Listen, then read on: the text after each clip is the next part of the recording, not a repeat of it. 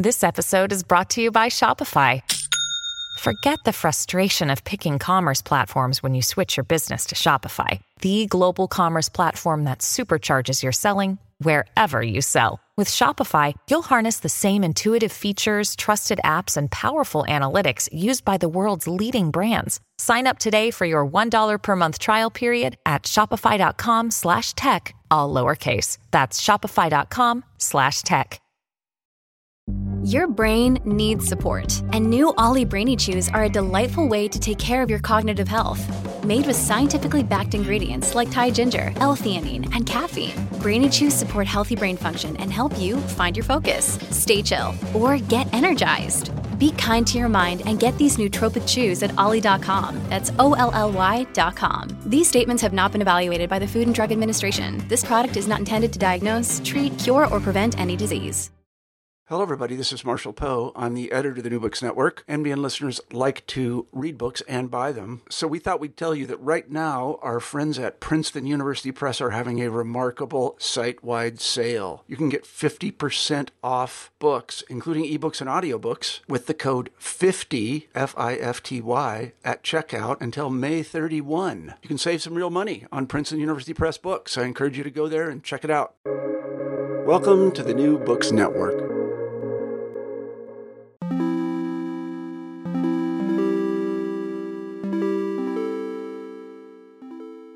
Hello and welcome to the New Books Network. I'm Pierre Dahanse.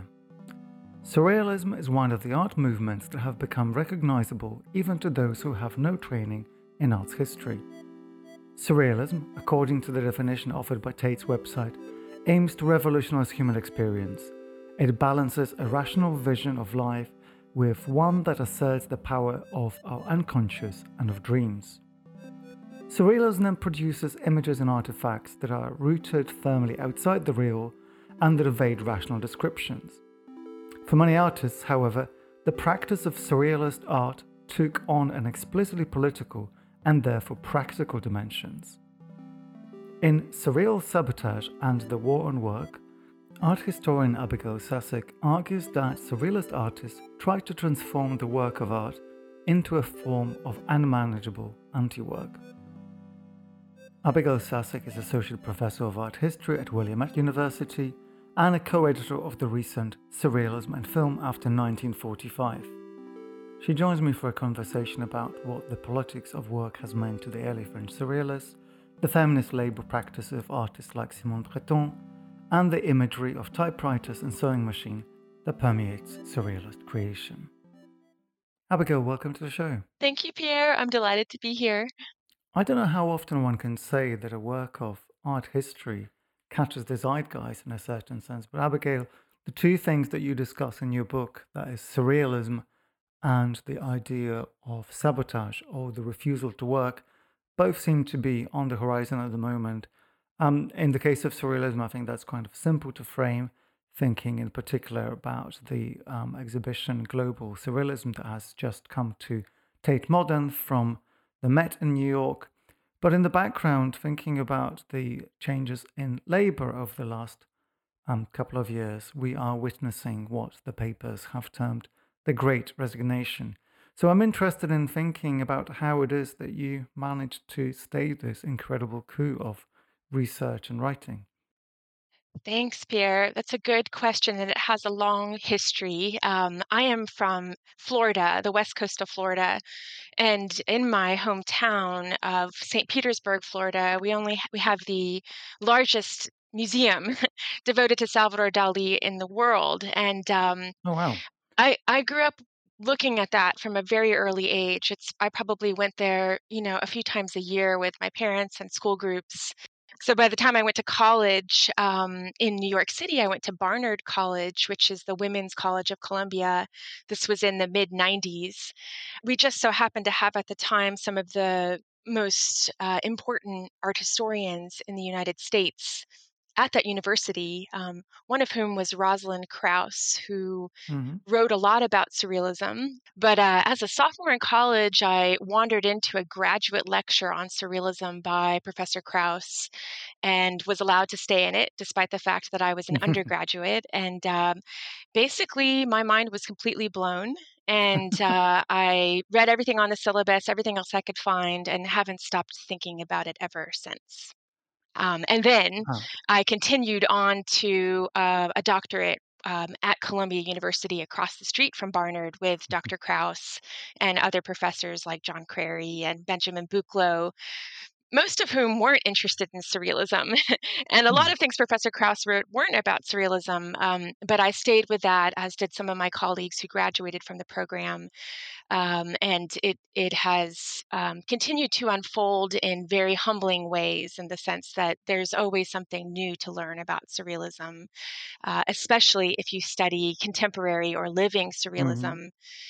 There are still living surrealists today around the world, many surrealist groups, and that's a horizon of activity that is voluminous. Yeah, oh, brilliant. Well, we'll get to them, but first of all, I'm kind of blown away by the idea that Dali and Krauss might be gateway drugs to surrealism, particularly that Dali quite famously did not take any drugs and claimed that he himself was a drug. Um, but we're talking about a movement that's now at least 100 years old, and you just ended on saying, but that surrealism still exists, that these practices are still cultivated. But it is quite difficult to imagine that we can be talking about one movement, one set of ideas for such an extended period. So maybe let's take it step by step. Let's go to France. Let's go to the late 1910s. A lot is happening in French politics. We've just emerged from the First World War. Labor unions are being formed. Politics is coming to the kind of shape that we associate with 20th century French intellectualism and strike every other weekend and protest marches. Who are the surrealists and what happens then? And I apologize already for asking such a broad and such a basic question. This is a great question, and I actually don't think it's too broad, because one of my aims with the book was to cast a picture of surrealism that had more relevance than is typically thought um, possible for the present day. And so, I began I began thinking about the book in 2015 and ramping up toward it in 2016. And the pandemic didn't occur, the Mm, coronavirus pandemic didn't unfold until I was nearly finished with the book. But increasingly, as I was writing it, I thought that these conditions were remarkably parallel in certain mm, regards. There's obviously huge differences between now and the early 1920s. But to answer your question directly, the Surrealists were primarily in France, initially a group of young men. There were some young women who were from bourgeois middle class mhm, backgrounds, mostly from around Paris, but some of them from the provinces, who had good, educations and were interested in professional careers. World War I commences in 1914, and being French, they're expected to sign up. And so most of the initial participants of what came to be called surrealism were veterans. They fought in the war, or they had different positions, some of them medical positions. Some of them weren't able to actually go to the front, but most of them were. And that was, of course, a transformative experience that's absolutely fundamental to our understanding of what surrealism is. By the time that the war is concluding in 1918, you have so many pressures happening in various European countries, and France in particular has a massive loss of life. They're struggling terribly with their economy. They actually have an economic situation that, in some ways, reflects on a maybe a microscopic level what we're mhm, seeing now. They had horrible inflation, low wages. And so a huge strike movement uh, really got going. I mean, of course, there were strikes all through the war, but between 1917 and 1920, as you said, there was just this intensity of strike action.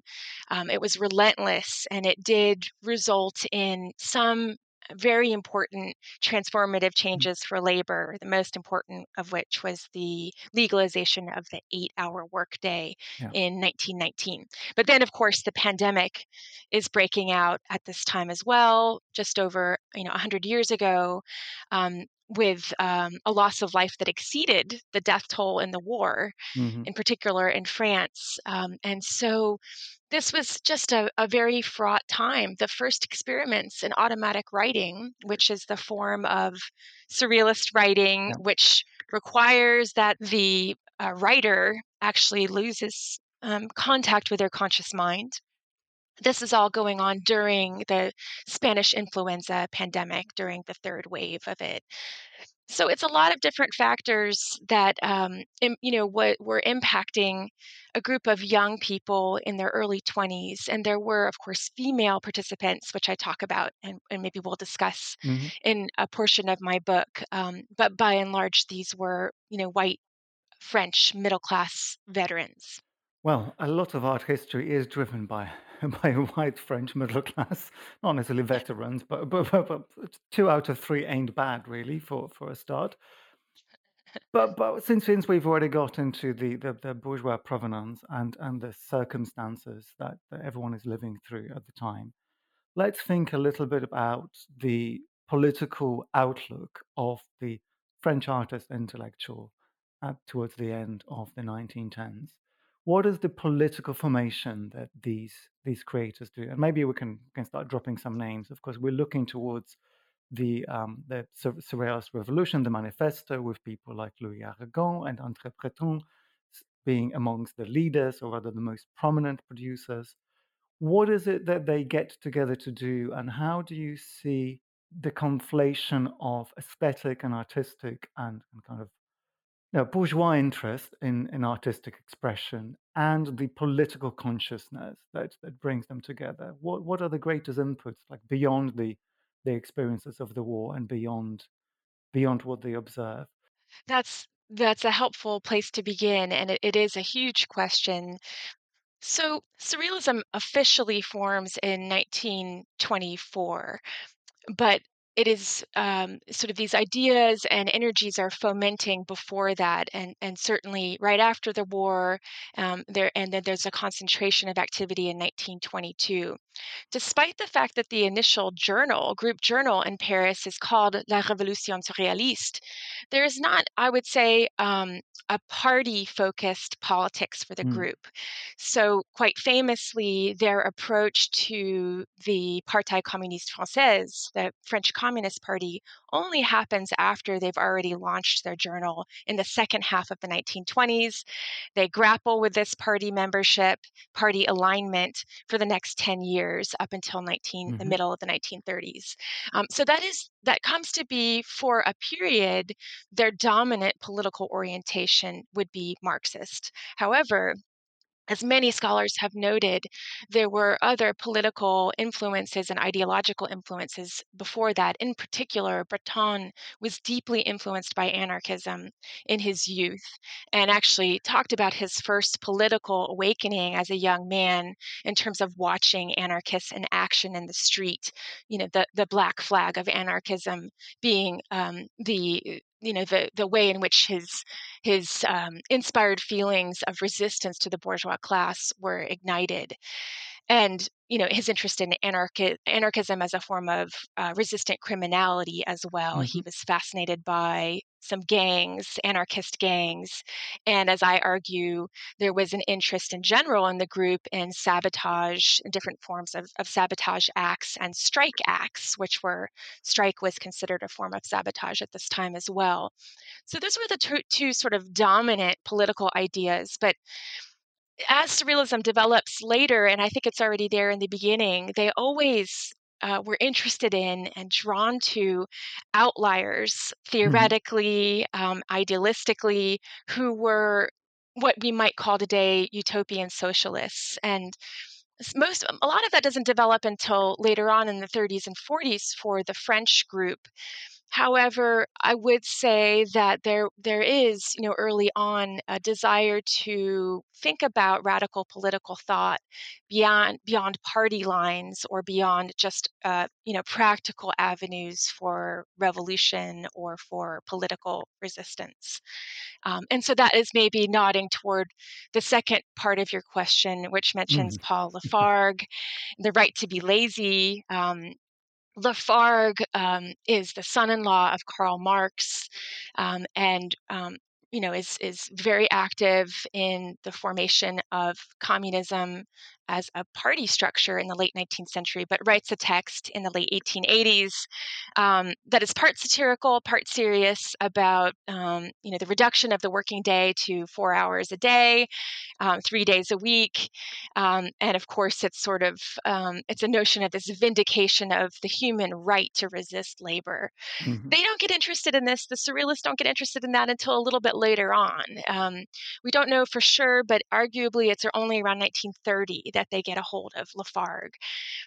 But, to speak more broadly to this idea of class treason, bourgeois class treason, which is at the heart of the surrealist identity that is there from the very beginning. And I think, it's always easy to be skeptical of class or gender or race traitorship, right? I mean, how deep can this go? And so that skepticism is really important.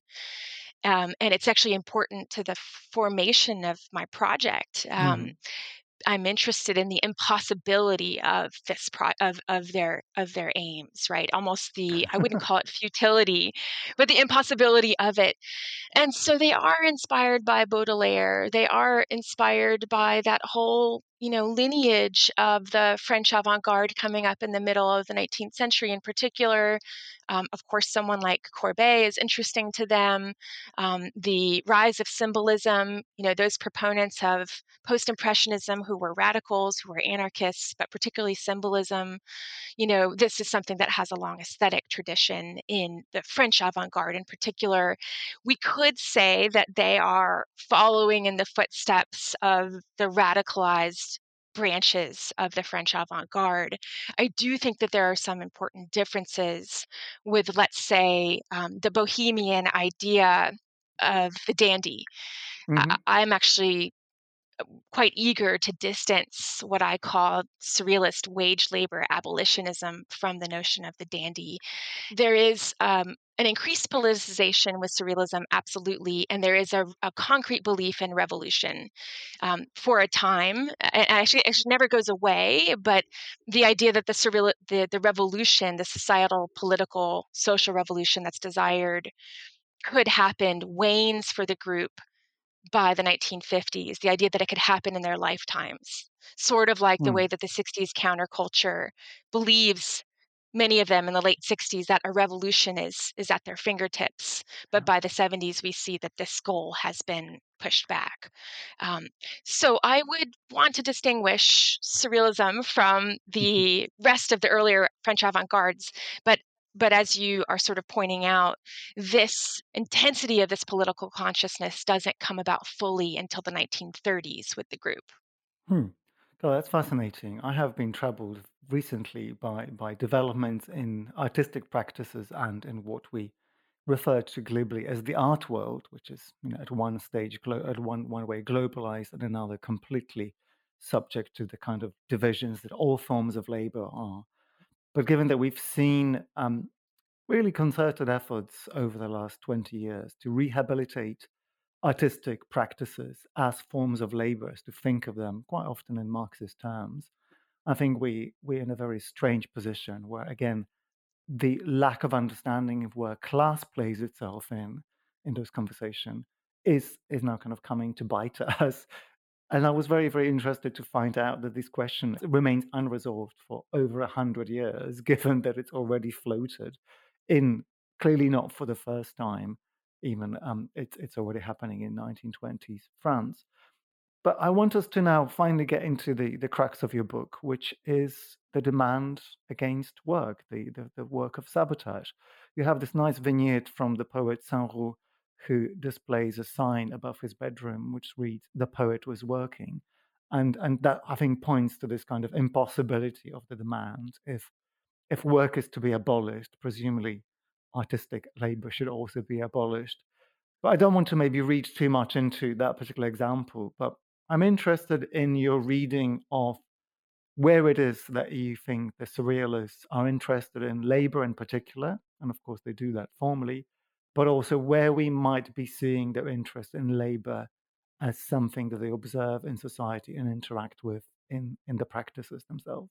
Good questions that go right to the heart of some of the semantic issues with the book. And I want to just clarify outright that because now we use the word work for all kinds of labor, there is a sort of parsing that needs to happen with what precisely the surrealist approach is that I'm highlighting. And so I try to do this in my introduction, but I think it actually needs to be said again and again. And so I'm particularly interested in the protest demand, the principled refusal of wage labor as a system of alienated paid work by which a worker is employed by a boss, right? There are many, many systems and activities that could relate to human work, human production, human creativity, but wage labor is one of them that, of course, is specific to the capitalist structure.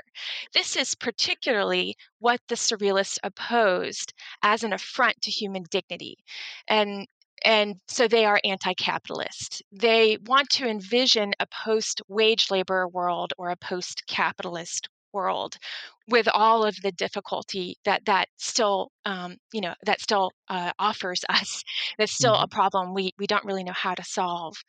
And so I do believe that the surrealists aren't opposed to work or labor in general. So, for instance, later on in the middle of the 20th century, you have someone like Hannah Arendt trying to make the distinction between work, labor, and action. That argument doesn't so much apply to what I'm talking about, because I'm not arguing that the surrealists want to refuse all kinds of productive action or basically agency-based production.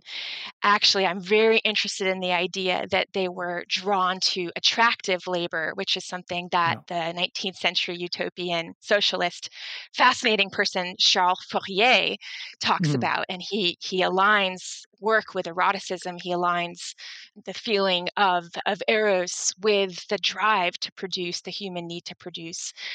And so there's a funny, specificity to this protest demand that I'm analyzing, because, of course, the surrealists were incredibly engaged. They were highly active. They were constantly publishing, constantly making artworks. And so there are kind of levels of this question. When we back away from the protest demand of wage labor abolitionism, then we can get a little bit more into the sticky question of artwork or artwork as a form of labor, which I was fascinated to think about in the early years of surrealism 100 years ago, because at that time we're really seeing the rise of information labor on a wide scale as we know it today. And of course it has, this was something that's been going on since the invention of the printing press, but there's an intensity of it during and after World War I, increased mechanization and the multiplication by the millions of information workers, information laborers. And so this is when we get into these more abstract forms of wage labor, where I think it becomes harder for us to, distinguish the ways in which work should be a form of oppression that is to be resisted, and that we find overlap with our lives today.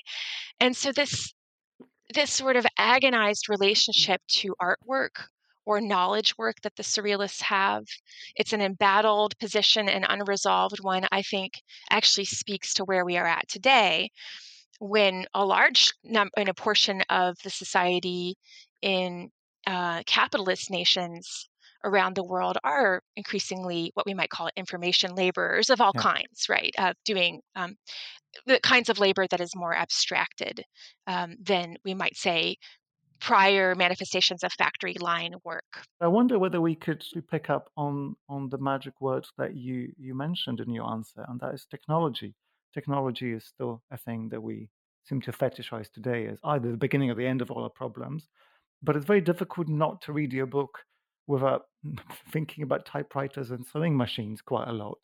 And these are the two things that for the surrealists seem to symbolize ideas of progress, and with that, both the kind of liberation and also the enslavement that these things do.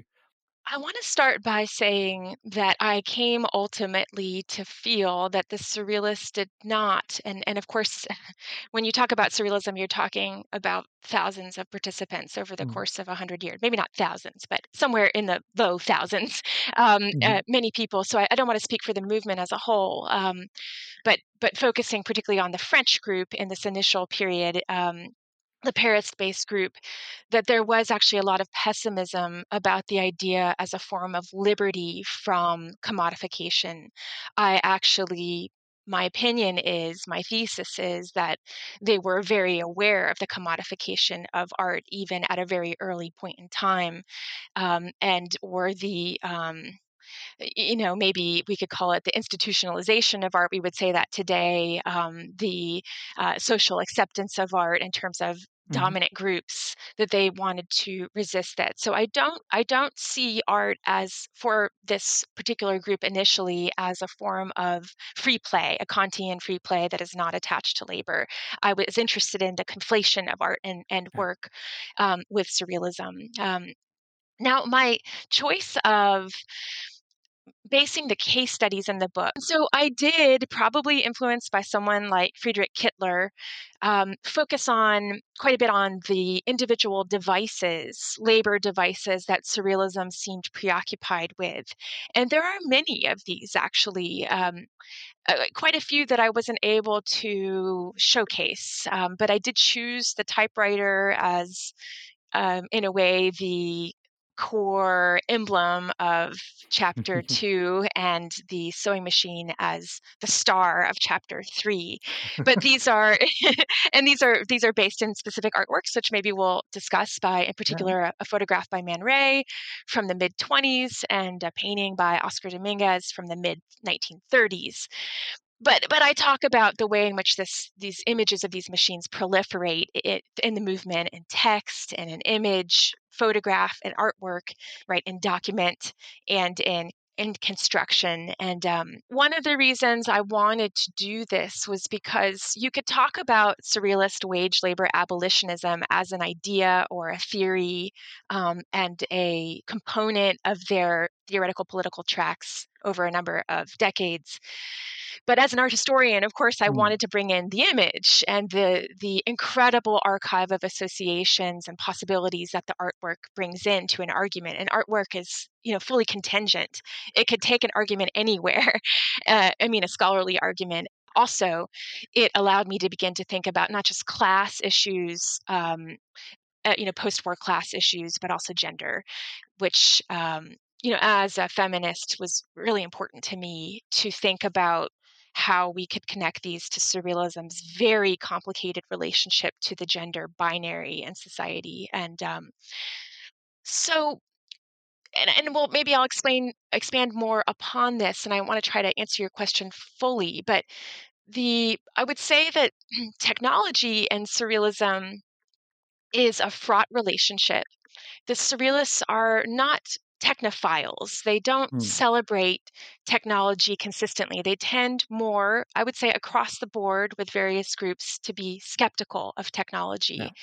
Because technology, as we know it today, is the right hand of capitalism, which they had no confusion about. They were anti-capitalists. They thought that the entire system was corrupt and was destroying the planet and was an enemy of humanity as a whole. And so if nothing, we can always lean back on surrealism's anti-capitalism if we're confused about some of the other positions. But at the same time, Pierre, technology for the surrealists was interesting in the sense that it could be rerouted or thwarted in order to, let's say, in order to take on a different speculative relationship to humans. And this is where someone like Charles Fourier is really helpful, because the eroticism of Fourier's factory is something that the surrealists, when they found it in the 40s, were like, heck yes, this sounds great. Like, having sex and love and work all be tied up with the machine was very appealing to them. And so both of the case studies relating to the typewriter and the sewing machine deal with gender, but also deal with sexuality. In particular, for me, both of those devices were about, we could say it in a very simple way, the erotic pleasure and displeasure of control and autonomy, dominance and submission, right? This dialectic of sexuality that tends to, that is present in all human sexuality, in the gender binary in particular. If we're focusing on the binary of male and female, of course, it takes on a number of interesting inflections in terms of power roles. And I could expand more on how the typewriter and the sewing machine figure in surrealism as tools of dominance or submission or resistance. Well, let's do it, definitely. The typewriter seems like a natural place to start. I guess automatic writing and André Breton and the typewriter are one of the first things that come to mind when I think about the beginnings of surrealism. But in the book, you actually look at Breton's wife, Simone, as the exponent of this. And I'm looking at a photograph by Man Ray that you reproduce in the book. That seems to be like a perfect poster for one of these dream seances that the surrealists became famous for. So this is dated 1924. We have a whole bunch of men, André Breton, Paul Eluard, Pierre Neuville, Giorgio de Chirico, Jacques Baron, and all of them are hunched over the only woman in the photograph, that is Simone Breton. And we're immediately left with the question of what her role in this whole enterprise was, whether she is one of the artists that just happens to be at the center of attention, or whether she's a secretary and a transcriber of someone else's dictation. And where you take this in the book is I think, a very interesting question of the nature of labor, particularly in the wake of the recent war effort, in which female labor was perfectly acceptable in this kind of rising secretarial classes. It was perfectly acceptable within the realm of the factory line, but not necessarily still in many other aspects of public life and productivity.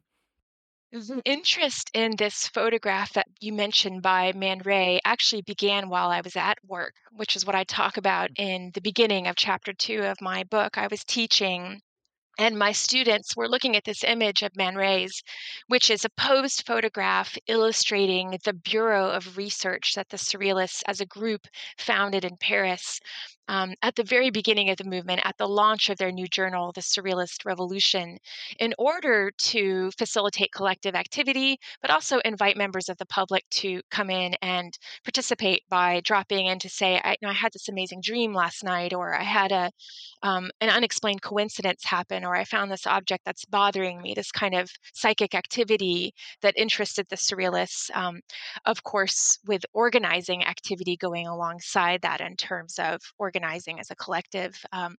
But the photograph is one of a series, and I have many of those other photographs in the book. And three of them were chosen to grace the cover of the initial issue of their new journal, The Surrealist Revolution. And many, many scholars have talked about the essay in particular, or rather the image in particular that I focus on. This iconic image of Simone at the typewriter with the surrealist poet Robert Desnos kneeling at her feet, presumably reciting, well, actually, that's not really a great word, but, speaking live surrealist automatism. And my students were confused. Is Simone also writing automatism? Is she copying what Desnos is saying? And so I tried to parse that out in the chapter, but the act of doing that, of thinking about the politics of the image or the construction of the image, was just a way of kind of getting to the heart of what automatism was in general. And automatism had a bad name even within the surrealist group. Many participants were critical of it during and after its development. And certainly over the course of the 20th century, secondary and tertiary responses to automatism have been skeptical.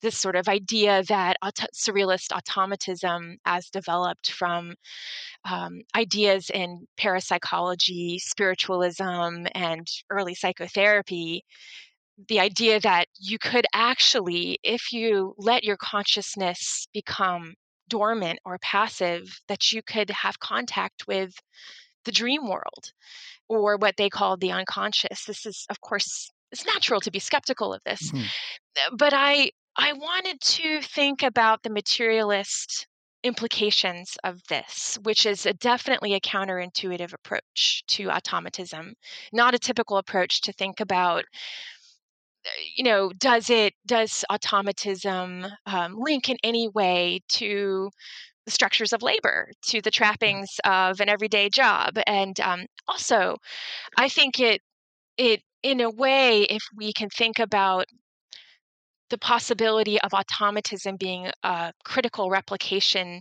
of what you might call submission to compliance, submission to the routines of work, gives automatism a critical edge again, which it might lose if we just think of it as a form of free association or a nice way of making poetry.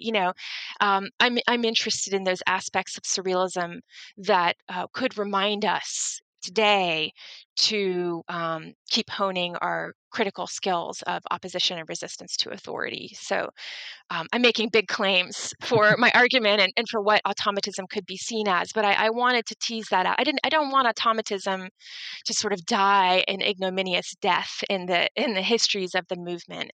Well, maybe let's not let it. I'm certainly sympathetic to your proposal that automatic writing is kind of difficult to maintain as a tradition that grows. It certainly is something that's quite difficult to think about in translation. But with that said, I wonder I could ask you to do a reading from any of your favorite surrealists. Yes, Pierre, thank you. This is a text by Simone Kahn, who married André Breton in the early 1920s, and she is the focus of my chapter 2. Simone Kahn Breton has always been an important part of surrealism. Certainly, she's at the center of this image we were discussing by Man Ray, and yet scholarship hasn't often accorded her a place as one of the surrealists. This is all changing in France right now in particular. There's a wonderful wave of scholarship that is showing us that Simone Kahn Breton wasn't merely the wife of Breton, but was an absolutely central member, contributor of the group, and also a producing automatist herself, who was very active. And so I'll read from a book that's very important for the field of surrealism studies. It's called Surrealist Women, an International Anthology, which was edited by Penelope Rosemont, who is a living member of the Chicago Surrealist group that was active starting in the 1960s. So this is a translation by Guy Ducournay of a text that Simone wrote in the 1920s. It's an automatist text, and it is called Surrealist Text, This Took Place in Springtime. This took place in springtime in a garden where the customary glowworms were replaced by black pearls with the virtue of emitting but one beam of light, which burns out the spot where it falls. "You wish my breast to be a snowball," said the young woman. "Very well, I agree, but what will you do for me in return?" "Make a wish, my divine, and I hope I can fulfill it." "I wish you to have, for 7 days, as many sexes as you have fingers on your right hand." And it happened that the young man was instantly transformed into a starfish. The girl leaned over him, smiling contentedly. She thought, "What am I to do? I did not know it was so easy to get rid of an over-eager suitor. I am left with the trees and their majestic embraces." She had overlooked the ocean. Furious to see one of its children insulted by an earthling, it secretly invaded the land to take him back and seek revenge. The girl was soon nothing but a transparent veil on the calm waters, smartly governed by the wind, its movements following the capricious waves. An event occurred then which no romantic imagining can justify. A seagull seized the veil and took it to the secret cabin of a ship captain. He was an austere and passionate man with two favorite occupations: to inflict upon the cheeks of his men an inflation which he called hysterical vernal, and to use poems specifically written for them in order to tame fishes caught in the bellies of sharks. And so he was quite taken aback when, coming into the cabin where he kept the materials he needed for his experiments, he suddenly felt himself choking on a perfume similar to the sound of a violin dipped in holy oil, which, due to a characteristic not found in other scents, imprinted on his eyes a slight weight. He knew right away that it could evolve into stupefying visions, and from that moment on, nothing could astonish him. And I'll stop there. It goes on a little bit longer. Well, But thank as you. you can see, no Thank you. narrative. You're welcome. Well, I'm not entirely sure whether I would agree with your assertion that the narrative doesn't really emerge, but I guess that's slightly outside the scope of our conversation today. I have to tell you that only a couple of weeks ago I was at a party where a man in his early 30s was doing automatic writing for guests. So the tradition certainly does live on. Um, I'm glad to hear it's alive. I like that poem by Simone because she talks about the, gender tension between male and female, and the female has this sort of agency in which she turns the man into a polysexed starfish, which is an amazing image. Well, a beautiful and haunting image indeed. Um, I don't know if I have a good enough segue from here to take us to another one of your case studies, so let's just plow on. I'm thinking in particular about your work on the 1934 painting by Oscar Dominguez entitled The Electrosexual Sewing Machine. I'm going to include a link to an image, a reproduction of this painting for listeners, and I thoroughly recommend that you have a look at it now. I'm going to only, in a very perfunctory way, try to describe what we're looking at. So we have a torso perched over what could be a cliff. The torso is naked except for a white sheet that's covering its head, and the whole body is being held in something that could well be an arm of a sewing machine that rather than producing thread and stitches pours blood into the spine of the woman. Um, Now, there's a lot to get on with here, and that's not necessarily unusual in a surrealist painting. But I was also surprised, but maybe also depressingly not surprised at all, to see you note that the sewing machine was an object of study and speculation by all sorts of doctors and pseudoscientists in the late 19th century on grounds of its potential to generate unwanted or maybe uncontrolled female orgasms. So we're coming with quite a lot of baggage here, and I want to ask you to perform the unenviable task of unpacking all of these things for us. Thank you, Pierre, for giving me the opportunity to talk about this most experimental and adventurous and speculative chapter in my book. I was troubling myself over how and what to think about all of the sewing machines and the movement. I was interested in the work tool as a topic, especially as it appears in surrealist artworks. And when I began to examine the concentration of the depiction of sewing machines in the work of the Spanish Canarian artist Oscar Dominguez, he's from the Canary Islands, I said, well, this is not just a passing fancy. This is not just an imagistic motif. This is a full-blown iconography, as we would say it in art history, that seems to be very relevant and is attached to other preoccupations of his that also related to work tools sometimes, or in other cases, kind of implements, useful appliances. He's also interested in bicycles, for instance. So not all of them are just work tools in his oeuvre, but the sewing machine was really dominant for him. And one of the earliest and most important, most well-known is this painting you mentioned, the Machine à coudre électrosexuelle, the electrosexual sewing machine from the mid-30s. Yeah, I mean, the image is completely befuddling. I mean, there's Absolutely. I mean, it's stranger than a Dali, to mention this other artist. It's really difficult to read. And what happened was I was trying to figure out, where is the sewing machine here and how does this work? I was really starting from scratch. I'm not a Dominguez expert. And so I had to work from the most well-known surrealist associations with the sewing machine, which have to do with this late 19th century French writer named Isidore Ducasse, who had the pen name of the Comte de Lautréamont in a famous book called The Songs of Maldoror. Basically, we have this writer, Ducasse Lautréamont, making a famous statement about the chance meeting of a sewing machine and a typewriter on a dissecting table. And Lautréamont is actually talking about this the typewriter meeting the umbrella. I'm sorry, what did I say? The umbrella and sewing machine at a dissecting table. Forgive me. I think I said typewriter. I'm obviously preoccupied. Umbrella and sewing machine. So he Lautréamont is talking about this in the context of a homosexual love affair that's going on between an older man and a younger man, which ends in murder. So I won't say anything else as a spoiler alert. It would be difficult to spoil Lautréamont because there's no real narrative. But it's so also they, been out for some years. I imagine everyone who yes, needed to read it has already read it. So yes. it sounds a great story. Trigger warning. I mean, it's an Yeah, intense I book.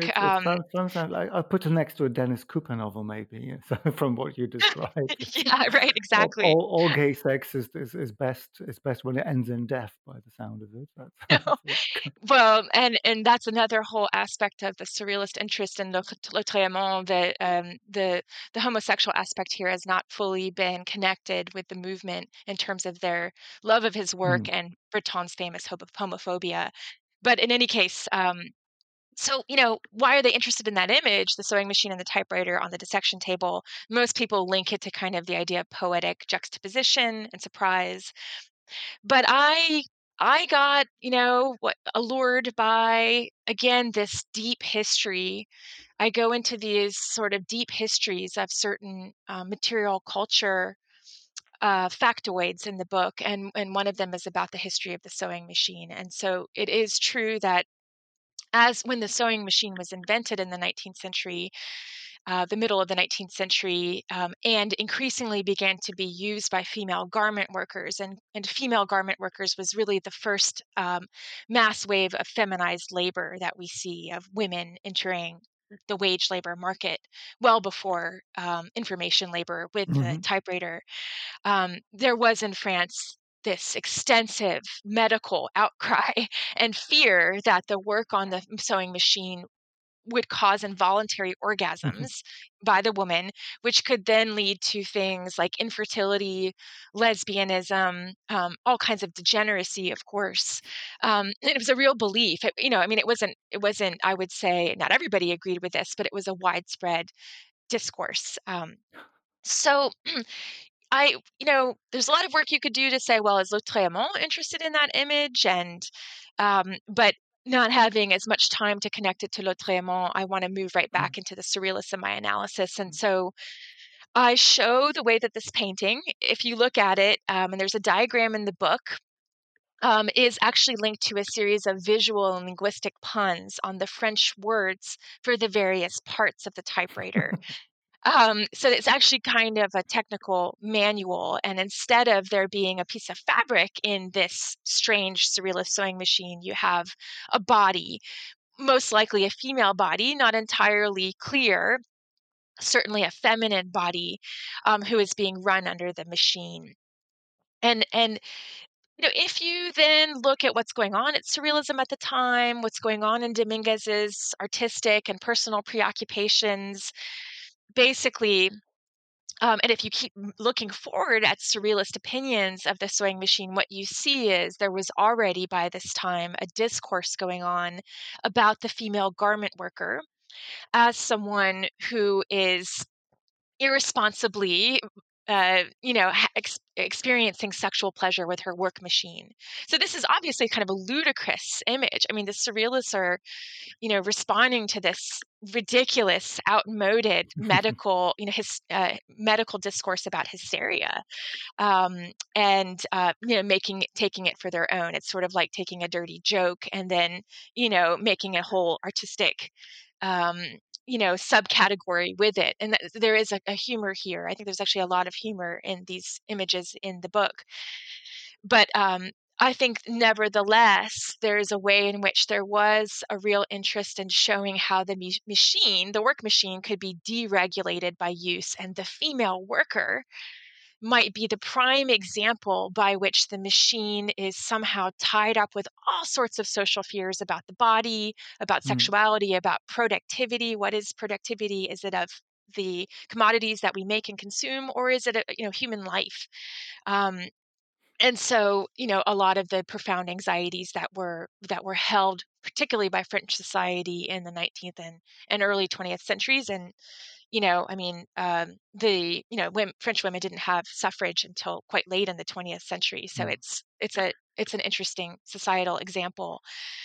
But I will say one more thing. This becomes more legible, more believable if you think about what was going on between Surrealists and the French Communist Party at the time. And I try to talk quite a bit about that because Surrealists were just breaking with the party in the mid-30s when this painting was made with the French Communist Party. There was a rupture, a final rupture. And the Communist Party, along with saying, well, the Surrealists are critical of work, were also claiming that the perverse sexuality of members of the movement was a problem. And so there definitely was a link of the fears of onanism or masturbatory pleasure, non-reproductive masturbatory pleasure by the Communist Party as being linked to the Surrealist work refusal, which is a leap to make, but it's there in the text if you look at it. And so there is, particularly in the work of Dali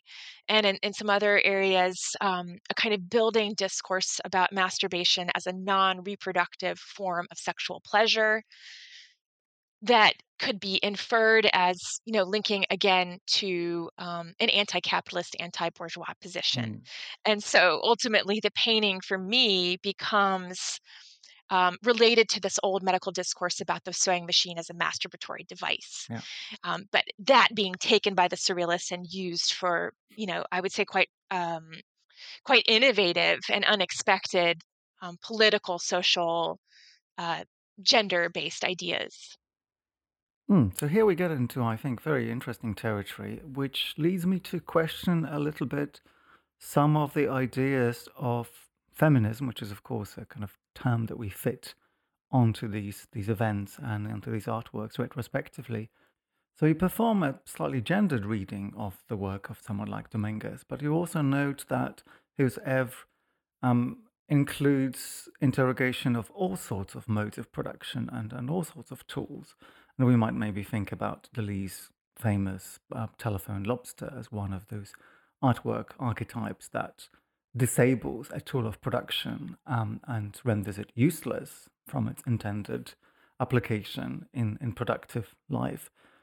So as much as I was asking earlier whether you believe that the bourgeois men were actually on the side of the factory worker, so to speak, I also want to probe your thoughts a little bit about the potential of all these men now suddenly becoming feminists. It's a great question, and I'm very glad you asked it. I do not see the Surrealists as feminists, and certainly not Dominguez. I don't see this artwork as feminist. I do come at the material with a feminist approach, which I think is a very distinct thing for me, in this sense that I'm interested in ferreting out threads that I think, again, I'm kind of interested in rerouting some of the material that could be useful today, and for us today, for me, very selfishly. And I think that this thread of female sexual agency or autonomy that I'm interested in surrealism is quite subtle and in some cases latent. I mean, I think about the idea of latency in this Dominguez chapter, and the kind of degrees of repression that or patriarchal sexism that might remove various surrealists at different levels from what we might call a feminist approach to the female body, female sexuality, etc.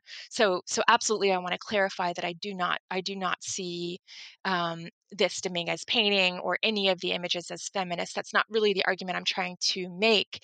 But it's interesting to think that I'm generous in that regard. And again, I would say that the generosity probably that it looks like is again a form of selfishness on my part to try to I'm interested in the idea of the historian as someone who's kind of a bricoleur, finding treasures that could be rehabilitated. I guess it's sort of a Benjaminian idea a little Yeah.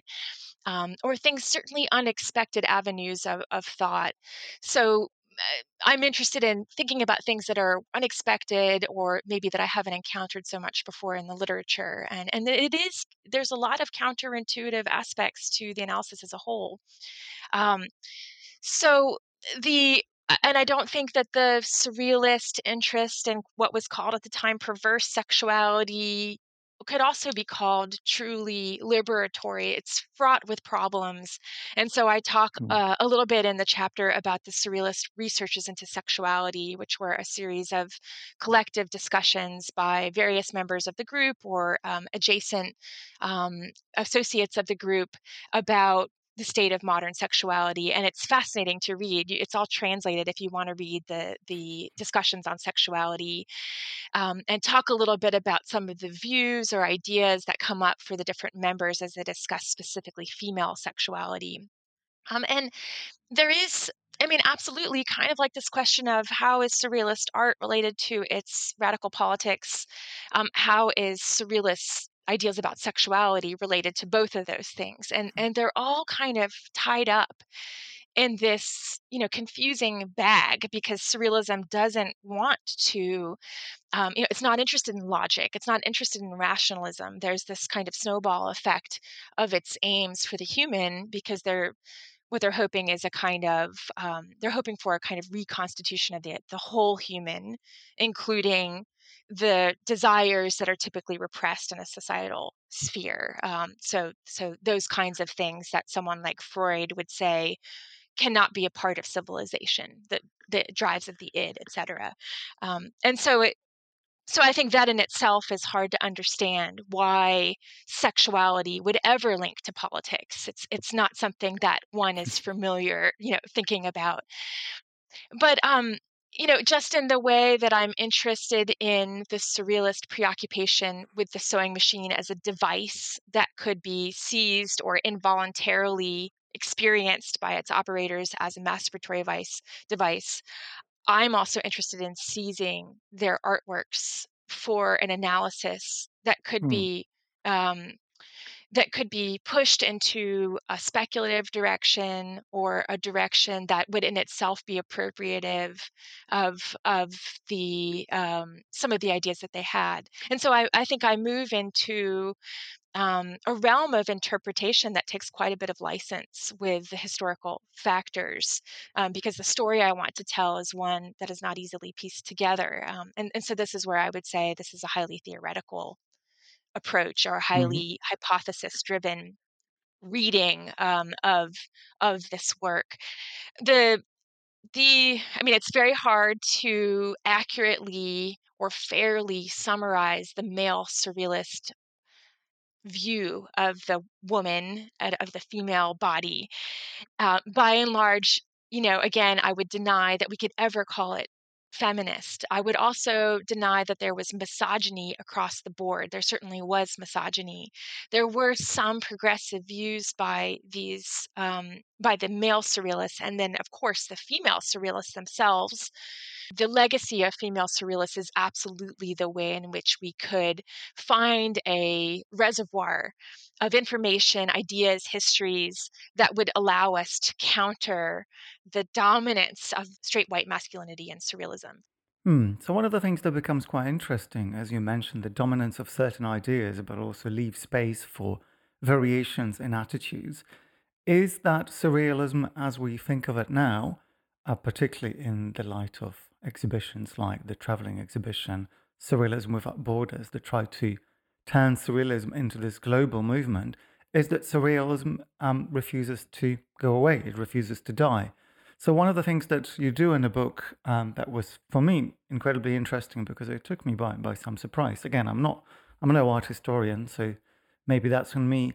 But you take us in your final case study into the US, into the 1970s, and you look in particular at the Chicago movement, surrealist movement. So we're 50 years apart, we're on a different continent, but we're still somehow thinking about surrealism as having some kind of roots in the very early 1920s manifestations. Yes, thank you for that. I do hope that the book in some ways moves toward connecting us to things that we could actually relate to in surrealism, which is part of why I worked to publish that recent New York Times op-ed on the Great Resignation as related to the coronavirus pandemic, and then a follow-up in the Washington Post talking specifically about surrealist wage labor abolitionism as connected to the big quit, as they're calling it in the United States. I'll include links to both these articles in the show notes again, and they might well inspire some of our listeners to quit the jobs. Yes. Chapter 4 is focusing on a group of surrealists who have been extremely important for the history of the movement, but scholarship in surrealism, scholarship on surrealist literature, on surrealist art history, right? The surrealism studies is a big interdisciplinary field with lots of scholars from different backgrounds. But in general, surrealism studies hasn't fully done enough work in order to integrate the contributions of the Chicago Surrealists into the movement as a whole. This is partly not needed because Chicago Surrealism itself has published so much material. Chicago Surrealism itself is an entire sort of discourse strand within the history of Surrealism. And so, in a way, I would say the point of secondary discourse by someone like myself, a scholar, a historian, is almost not necessary.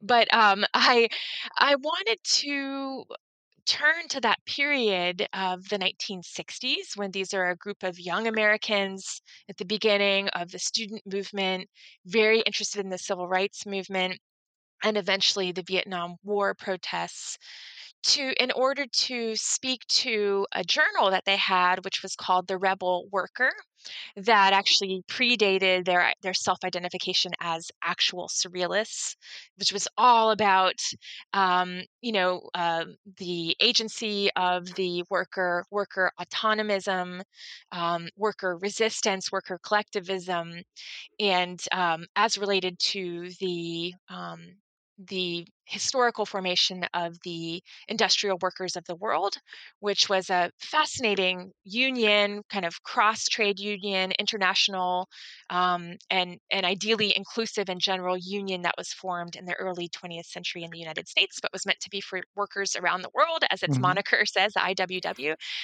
I was interested in thinking about the role of that journal in relationship to their growing surrealism. This group of young students become surrealists by 1966, some of them.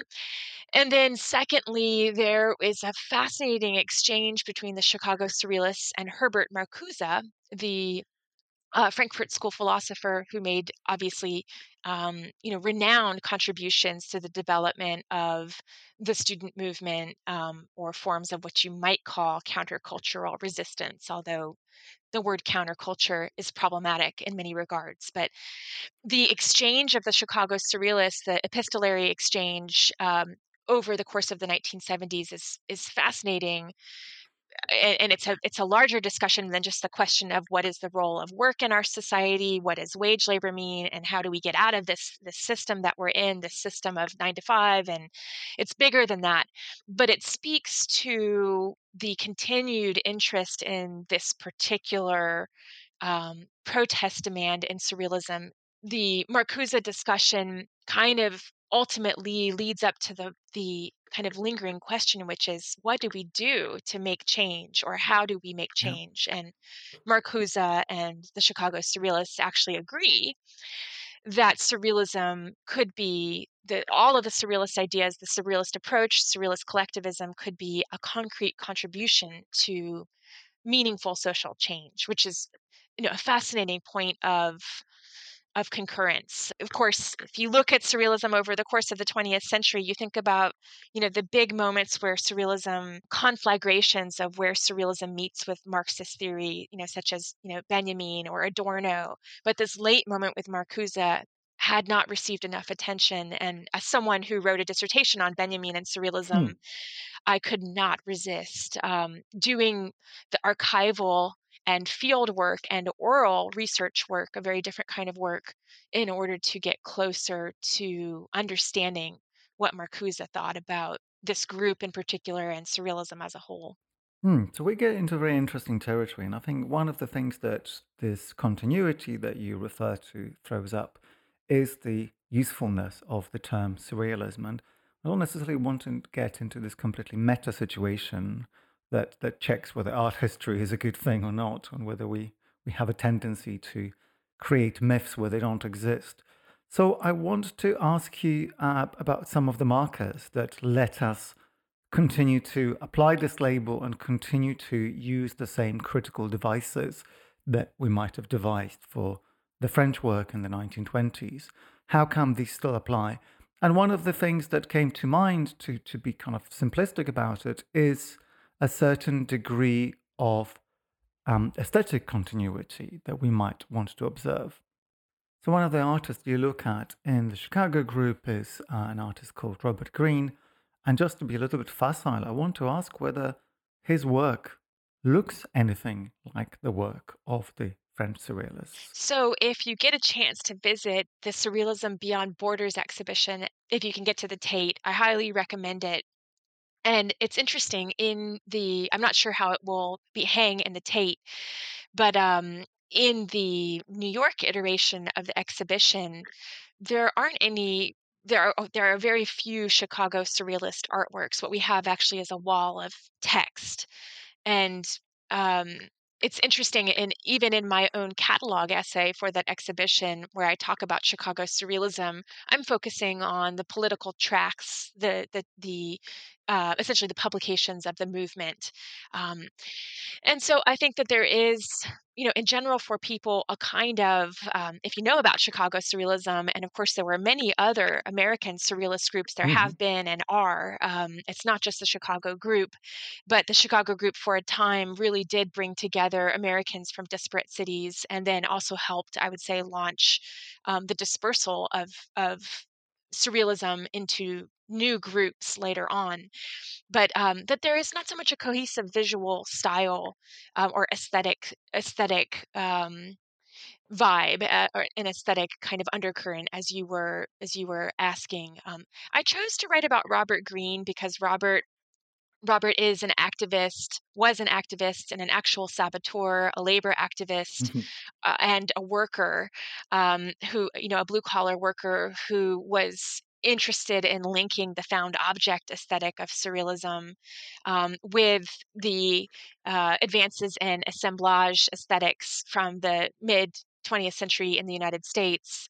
Now I'm thinking of something like Fluxus, or of the happenings movements, linking this kind of found object aesthetic of American junk, industrial detritus, to a surrealist tradition. And Robert Greene is not well known at all. I think I'm not totally sure, but that my book may be one of the first secondary or art historical publications to discuss his work in a focused manner.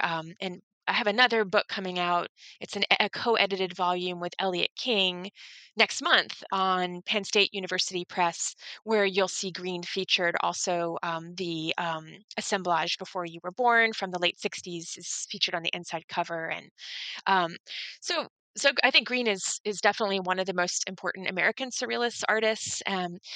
But yeah, there's the found object aesthetic for sure, and there's absolutely the continued interest on automatism. Greene, in particular, does an experiment with a 1970s computer program where he works with programming the computer with a friend and experiments with automatism, basically computational automatism, which is now a daily part of our lives. I don't know about you, but my smartphone is constantly saying whatever it wants to my friends. But we have to remember, I mean, the diversity of international surrealism over the last 100 years is so vast. Even the Met Tate show cannot fully represent global surrealism, and which does a very good job of saying these are just glimpses of things. But even for scholars going to this exhibition, this current exhibition, there are things that people have never seen, that were not really understood. Surrealism in China, surrealism in Southeast Asia, a lot of groundbreaking work was done. And so, I tend to be an art historian who's more invested in ideas actually than in the history of the artwork as a commodity per se. And maybe that's why I like surrealism. But I would always place surrealism's ideas and social goals above its aesthetic. Its aesthetic is part of that for me, but I would not say that there's a consistency of the aesthetic. Okay. Well, as we wrap up, Abigail, I want to circle back to the question of technology.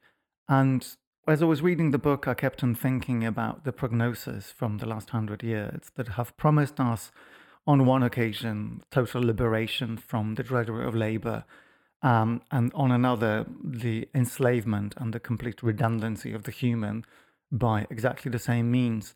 So, given that the surrealists have engaged with these questions to a certain extent, and given that, to come back to the title of your book, you are interested in something that could be described as a technical sabotage, this kind of labor warfare, I'm going to ask you a slightly unfair question. What is it, in a nutshell, that the surrealists have taught us about labor and technology and attitudes to it that we can use today? Thank you for this wonderful question. I think the bottom line is that they teach us, the surrealists, as I've come to understand their wage labor abolitionism, is that we should never stop questioning what we want for the quality of our lives, that there's an endless horizon of desire and possibility for the fulfillment of human life, and that we shouldn't rest on our laurels or merely kind of stand on the shoulders of those who came before us in terms of the labor gains that were fought for, because as you can see, they easily slip away. I mean, the 8-hour day, what is the 8-hour day now, right? The gig economy, of course, there will be endless ways in which capitalism or the market or our social structure will attempt to get more out of us. And so the bottom line is to not stop questioning, to not stop desiring, and also to never give up forms of resistance, whether or not you're a labor activist, or you're someone who is merely saying, I wish I could quit my job. How do I get out of here? I want higher wages. The demand is more obvious in surrealism, the demand for what life could be for humans. The responsibility question is there too, and I think it's a little bit more in the background. And my colleagues who are working on the question of surrealism and ecology are doing a great job with thinking about surrealism grappling with the effects of capitalism on beyond the human world.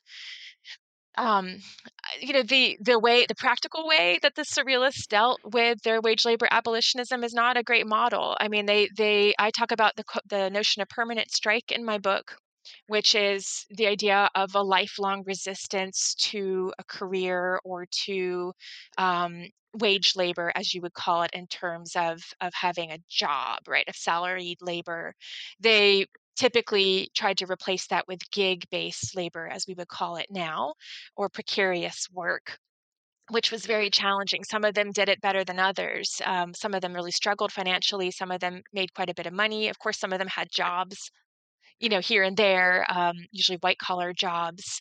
And this was not a great solution. And so I think we're left wondering, well, what can we actually do? And so when we turn to, people like Kathy Weeks, who's a current scholar of the problem of work, her book was really important for me. I guess it was from about 10 years ago.